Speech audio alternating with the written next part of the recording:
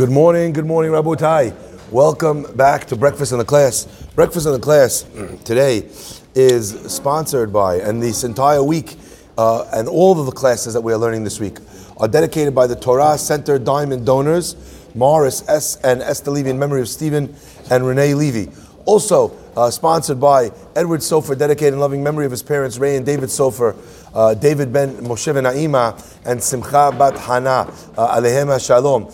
As well for the complete and speedy refuah shlema of Chana bat Fega and Eliyahu ben Eliyahu Shimon Mazal Fortuné. In addition, as well, we have today's class is dedicated loving memory of Aviela Azrak's grandmother, Eva Wallerstein, Chava bat Tova Freda for Askara, sponsored by Aviela and Albert Azrak. In loving memory of Jeffrey Garson, Alav Hashem L'Nishmat Yaakov ben Kohab for his Askara, sponsored by his mother, Stella Garson. And finally, in loving memory, L'Nishmat Meita bat Avraham Yitzchak, sponsored by her son, Levi Baslo. And of course, the Kobru is sponsored by David E. Ash in honor of you and your substantial capacity to do good today and every day. Ready, Tzaddik? You want to learn some Torah? You want to learn some Torah with it? You love Torah. Fantastic. I learned some at night. You learned some at night? Last night I did. Amazing. Like the Torah says, V'higita bo Yomam v'alayla, which means you should study it in the day and in the night. So if you already did the nighttime, you're good to go. You just need to do the daytime now, okay? I do it also on Shabbat. That you, because you're the biggest tzaddik in our whole shul, Yeah. and that's why we're all very proud of you. And one day, hopefully, you'll sit in my seat, okay? Okay, inshallah. Let's begin, my friends. Our parasha tells us a little bit about Moshe Rabbeinu and his children, and the pasuk uses a very interesting language. It says as follows: and the children were born. Yitro brings Moshe's wife. Who's Moshe's wife? Tzipora. He brings Tzipora's wife and his two children. Ve'et Shnei Maria, and her two sons. Asheshem ha'echad Gershom, the name of one of them was Gershon. Ki Amar, for Yaakov said, Ger ha'iti be'eretz nochriya, I was a sojourner, I was a guest, if you will, in a foreign land. V'shem ha'echad, and the name of the one was Eliezer. Why did he call him Eliezer? Ki Elohei avi be'ezri, for the God of my father stood at my help. Vayatzileni mecherev Paro, and he saved me from the sword of Paro. Now, my friends, there's a couple questions that we need to address in looking at this pasuk, and the lessons that we learn out from those questions are indeed very beautiful. The first question we have to ask is that actually the timeline doesn't really match up, because when did God save Moshe from the sword of Paro? Vayatzileni mecherev Paro. When did that happen? Right in the beginning. Right? When Moshe saves the Jew from being killed by the Egyptian taskmaster, he kills the Rodef, the taskmaster who's going to kill the Jewish guy. What happens? What does Paro say? Death penalty. So Paro decrees that they should chop off Moshe's head. Paro's not such a nice guy. He fails at stepfathering quite hard in this regard. Okay?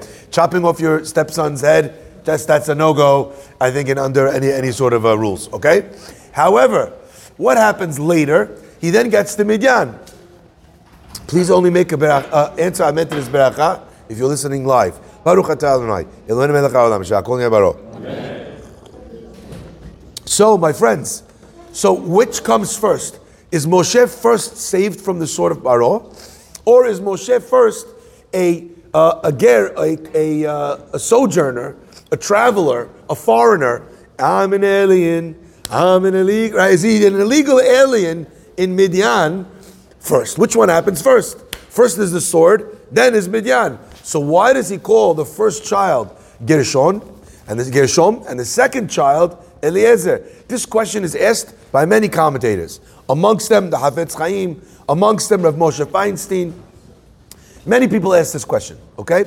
Earlier commentators as well addressed this question. The second question we have to ask is, it seems like the pasuk doesn't know how to count.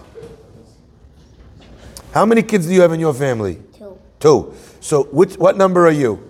5. No, what number in the family are you? You're the number one kid, right? Yeah. And then you have a sister. What's your sister's name? Helene. Helene. What number is your sister? Is she one? Two. Two. So you see, we have a beautiful child over here who also knows how to count. Amazing. He's very bright. The Torah tells us the name of the first one was Gershom. And then what does it say? What should come after? Vishem Hasheni, and the name of the second one, just like Yosef just told us, is what? Is Eliezer. That's not what the Pasuk says. The Pasuk says the name of the one was Gershom, and the name of the one was Eliezer. It's a very strange language. What's going on? So my friends, I think that there's 2 points here that at first glance seem to be unrelated, but actually are very much tied together and connected in the message that they teach us. And what is it? And what is the message that we need to learn, that we need to understand? Listen carefully. Rav Moshe Feinstein and the Chafetz Chaim, they both write this in a little bit slightly different patterns.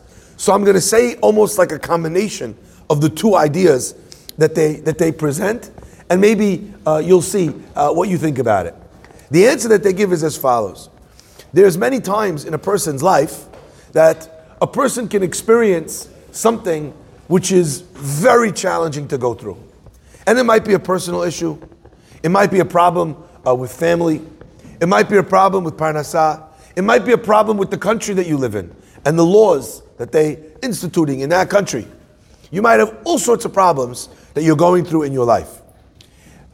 Now, what happens in that moment when you see all those problems, and then you're able to understand that those problems actually were really good, they were very much for your benefit.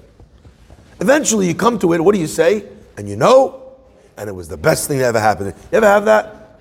Someone's like, you don't know, I lost my job, and I had nothing to, and it was the best thing that ever happened to me. Happens, right? A person could turn around and they realize that that job actually, while they were very comfortable in that job, it wasn't pushing them, they weren't succeeding, they had a glass ceiling. Now that they were forced out into this terrible, into this scary, into this whatever, now they see that something very beautiful comes from it. So one of the answers that the rabbis present is that when Moshe is faced with the sword of Paro, it's true that God saves him.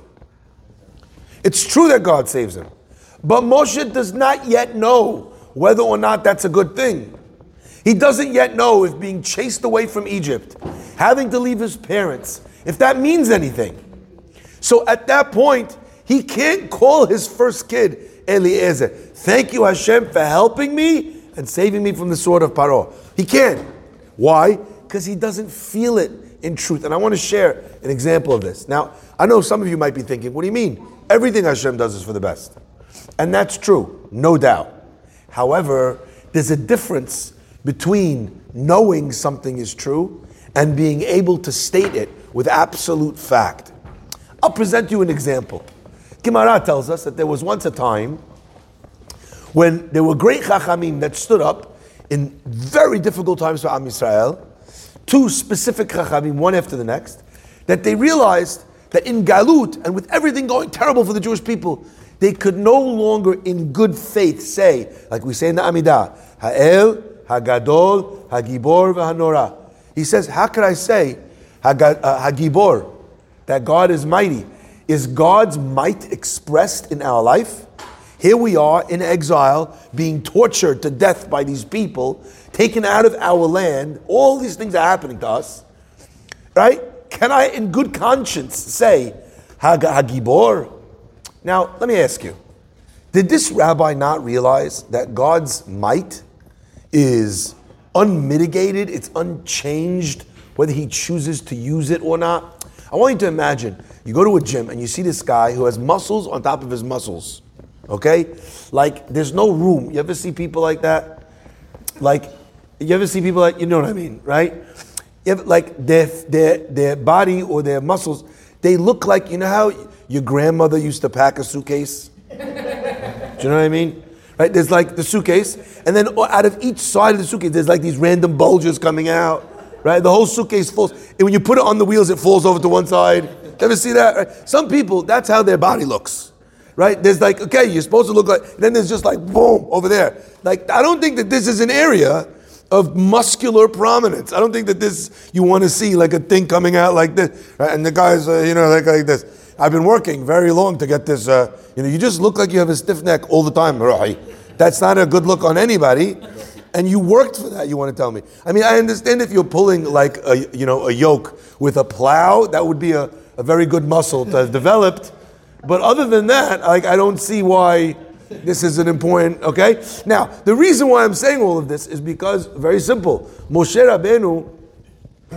Rabbeinu is finding himself in this terrible predicament, and you know what? It's true. Logically, he knows that that's the case, but does he feel it? You see this guy, he's very muscular. He's lifting weights. You're like, I better not start up with that guy.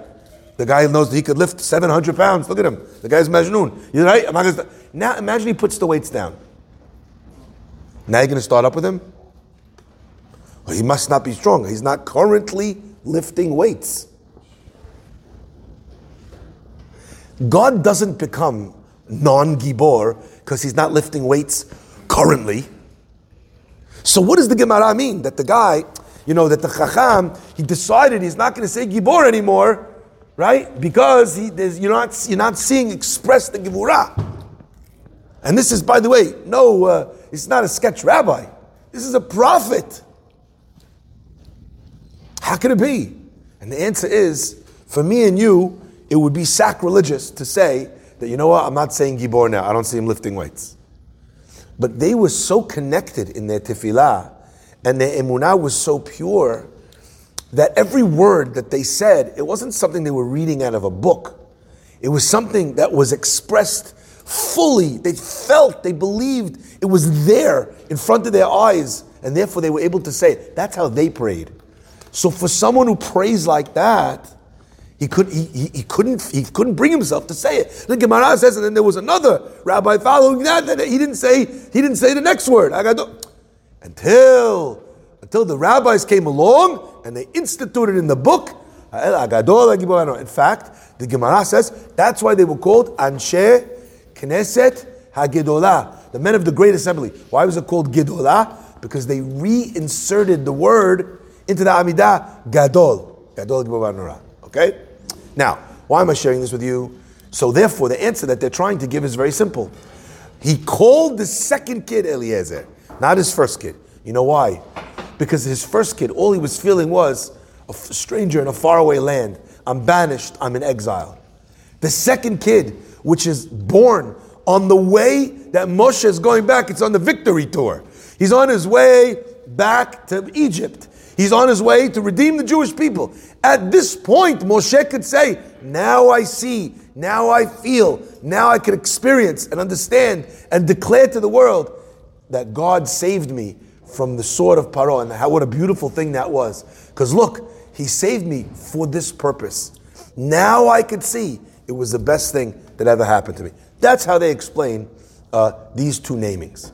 And the fact that the order is backwards. My friends, I want to share the answer to the second question, because I think that these two answers together teach us something unbelievable. There's a great rabbi that used to say that we're learning over here an amazing lesson in chinuch, in raising children. It can't be that you have one son, Yosef, and the second kid is, there's no first kid and second kid. Every kid is the one kid. Shem ha'achad, it's him. The second kid is also the first kid. The third kid is also the one kid. There's uniqueness in every child. And in fact, when you don't treat children that way, this is the next one, this is my third, this is my fourth, then the child actually feels that. Middle child syndrome, etc. And then they feel terrible about it, and they don't feel appreciated or noticed or loved or acknowledged. Therefore it says Shem Achad. In fact, you know where else it says this exact expression? By the lead up to the Ben Soreru More. When the father has two kids, one from the wife he loves, one from the wife he hates. Right?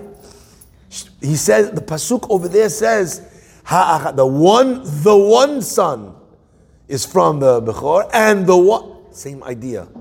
So one way of looking at this is a lesson in chinuch. That when you're teaching your children, every kid should feel unique. But I want to share something else on these words, ha'echad. It is not the case that every person who is saved by God recognizes that they were saved by God.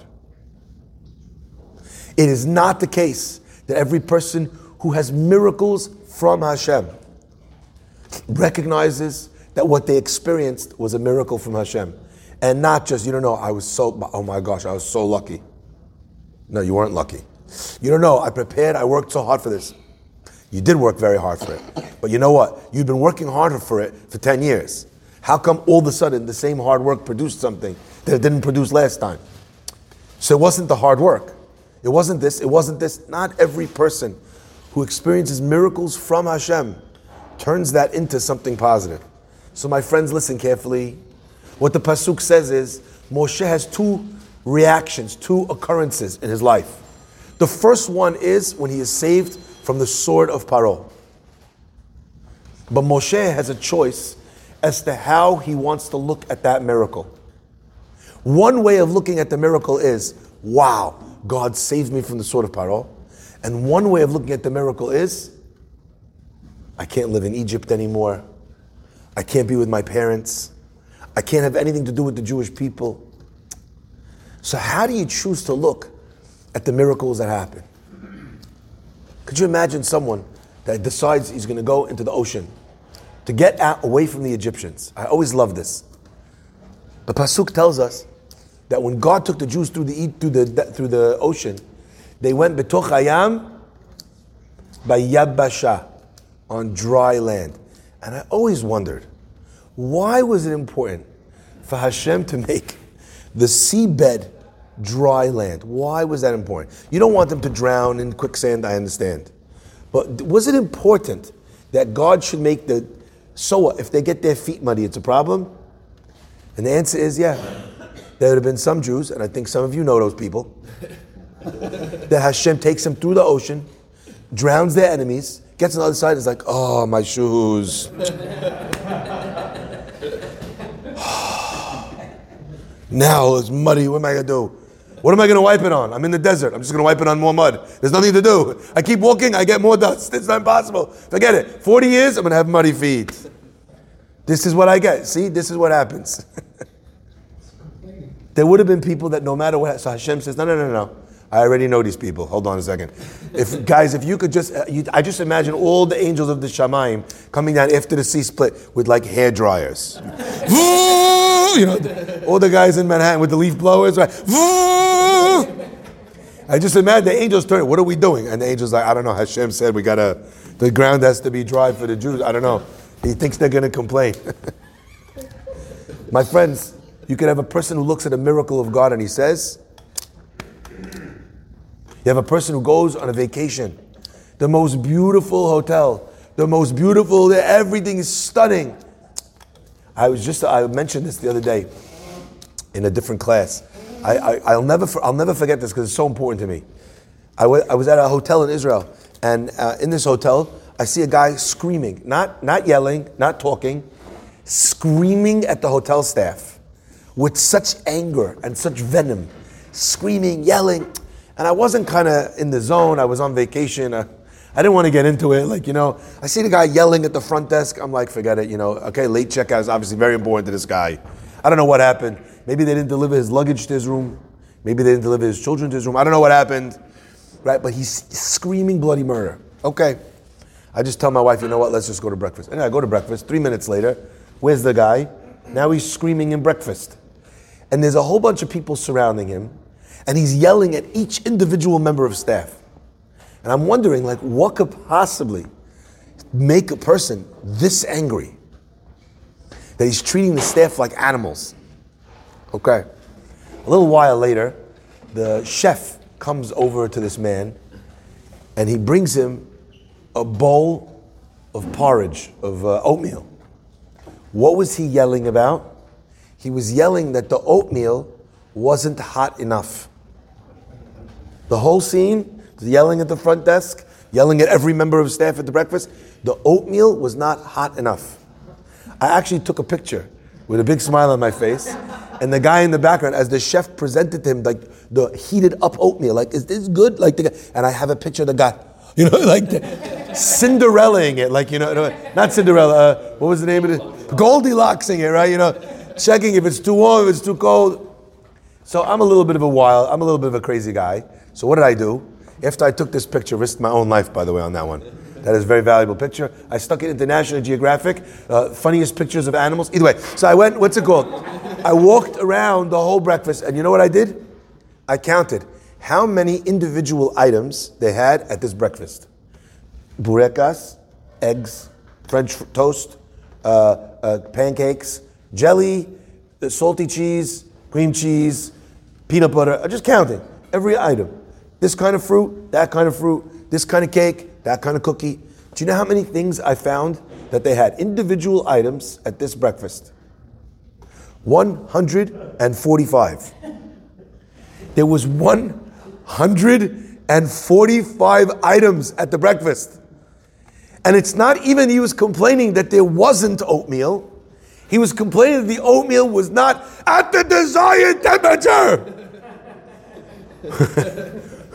What kind of Neanderthal serves oatmeal at mildly hot and not, right? You understand? Here's a guy who has everything, and this is what he's focused on. Moshe Rabbeinu says, when he names his children, he names his kid Gershom. I'm a sojourner. I don't belong here. You know why? You know why Moshe chooses that name first? Because not every person who sees a miracle appreciates what that miracle is for. So what does Moshe Rabbeinu do? Before he calls the miracle, Eliezer, you know what he says? He says, that miracle, you know what happened? It forced me to leave Egypt. But you know something? Ger hayiti be'eretz nochriya. I am a sojourner in a foreign land. I want you to pay close attention. Which land is Moshe Rabbeinu talking about? He's in which country right now? He's in Midian. So why didn't Moshe say, Ger hayiti be'eretz Midian? You know what the answer is, Yosef? No. Okay. The answer is that what Moshe Rabbeinu was saying was something genius. He was talking to himself. You're so upset that you're no longer in Egypt and now you're in Midian? You're so angry about that? Ger hayiti be'eretz nochriya. I was a foreigner in a foreign land. I was a foreigner in Egypt. I didn't belong there. I'm a foreigner in Midian. What difference does it make that I got moved from here to here? It's true that I got used to being in Egypt, but I didn't belong in Egypt either. So I didn't belong over there, and I don't belong over here. So there's nothing to complain about. There's no downside to the miracle of God saving me. But without the declaration first of Gershom, there is no downside. Moshe can't call the child Eliezer and fully mean it. Shem ha'achad, Shem ha'achad. You know why? Because it is not necessarily the case that everyone who has a miracle goes to number 2 where they're thankful for it. These two things are separate. You have people who have wonderful miracles and they're grateful, and you have people who have wonderful miracles and they're very upset about it. Which one do you want to be? Let me add what an antidote this is to a difficult time. You know, a person once came to the Chafetz Chaim, traveled very, very far to get to the rabbi's house. He finally gets to the famous Chafetz Chaim's house. He walks in, he sees dirt floor. Chafetz Chaim was not a wealthy man, but he also didn't value materialism at all. Just to give you an understanding, when he came to his son's house after his son got married, the son had wallpaper on the walls. So he said to his son, I see your house is wallpapered with pages of Gemara. He looks at his father.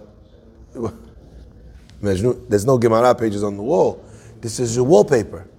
Chafetz Chaim takes his face, he gives him a caress, and he says, every dollar you had to earn to buy the wallpaper came at the expense of more learning, of more Gemara. So your house is wallpapered, son, with pages of Gemara. The Chafetz Chaim did not value material things. They didn't mean anything to him. So my friends, listen to this. Guy walks in and he sees there's no furniture. There's a broken down this, a broken down that. And he says, I don't understand. I traveled all this way to meet the great rabbi. This is what your house looks like? Where's your furniture? Where's your couch? Let's sit at your dining room table. What's going on here? And the rabbi says to him, he goes, it's a good question. He says, but sir, I could ask you the same question. Where's your furniture? The guy looks at the rabbi, he says, Rabbi, I'm traveling, I don't live here. I came all the way here just to see you.